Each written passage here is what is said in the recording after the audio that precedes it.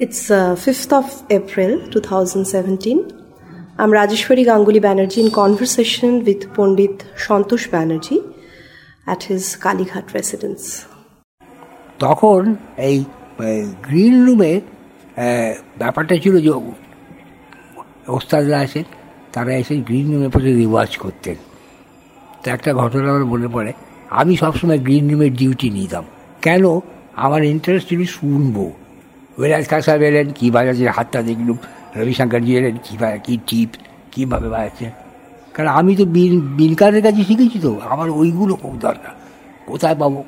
বাজাচ্ছে, দেখে চুপ করে বোঝালি, এটা এগিয়ে দিচ্ছি, ওটা এগিয়ে দিচ্ছি, ওটা দিচ্ছি, আমার কিন্তু ইন্টারেস্ট ওখানে।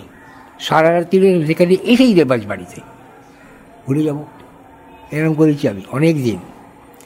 এইটাই আমার ইন্টারেস্ট ছিল যে ওই কনফারেন্সে হবো, ভলেন্টিয়ারই করবো, আর এই হচ্ছে ব্যাপার।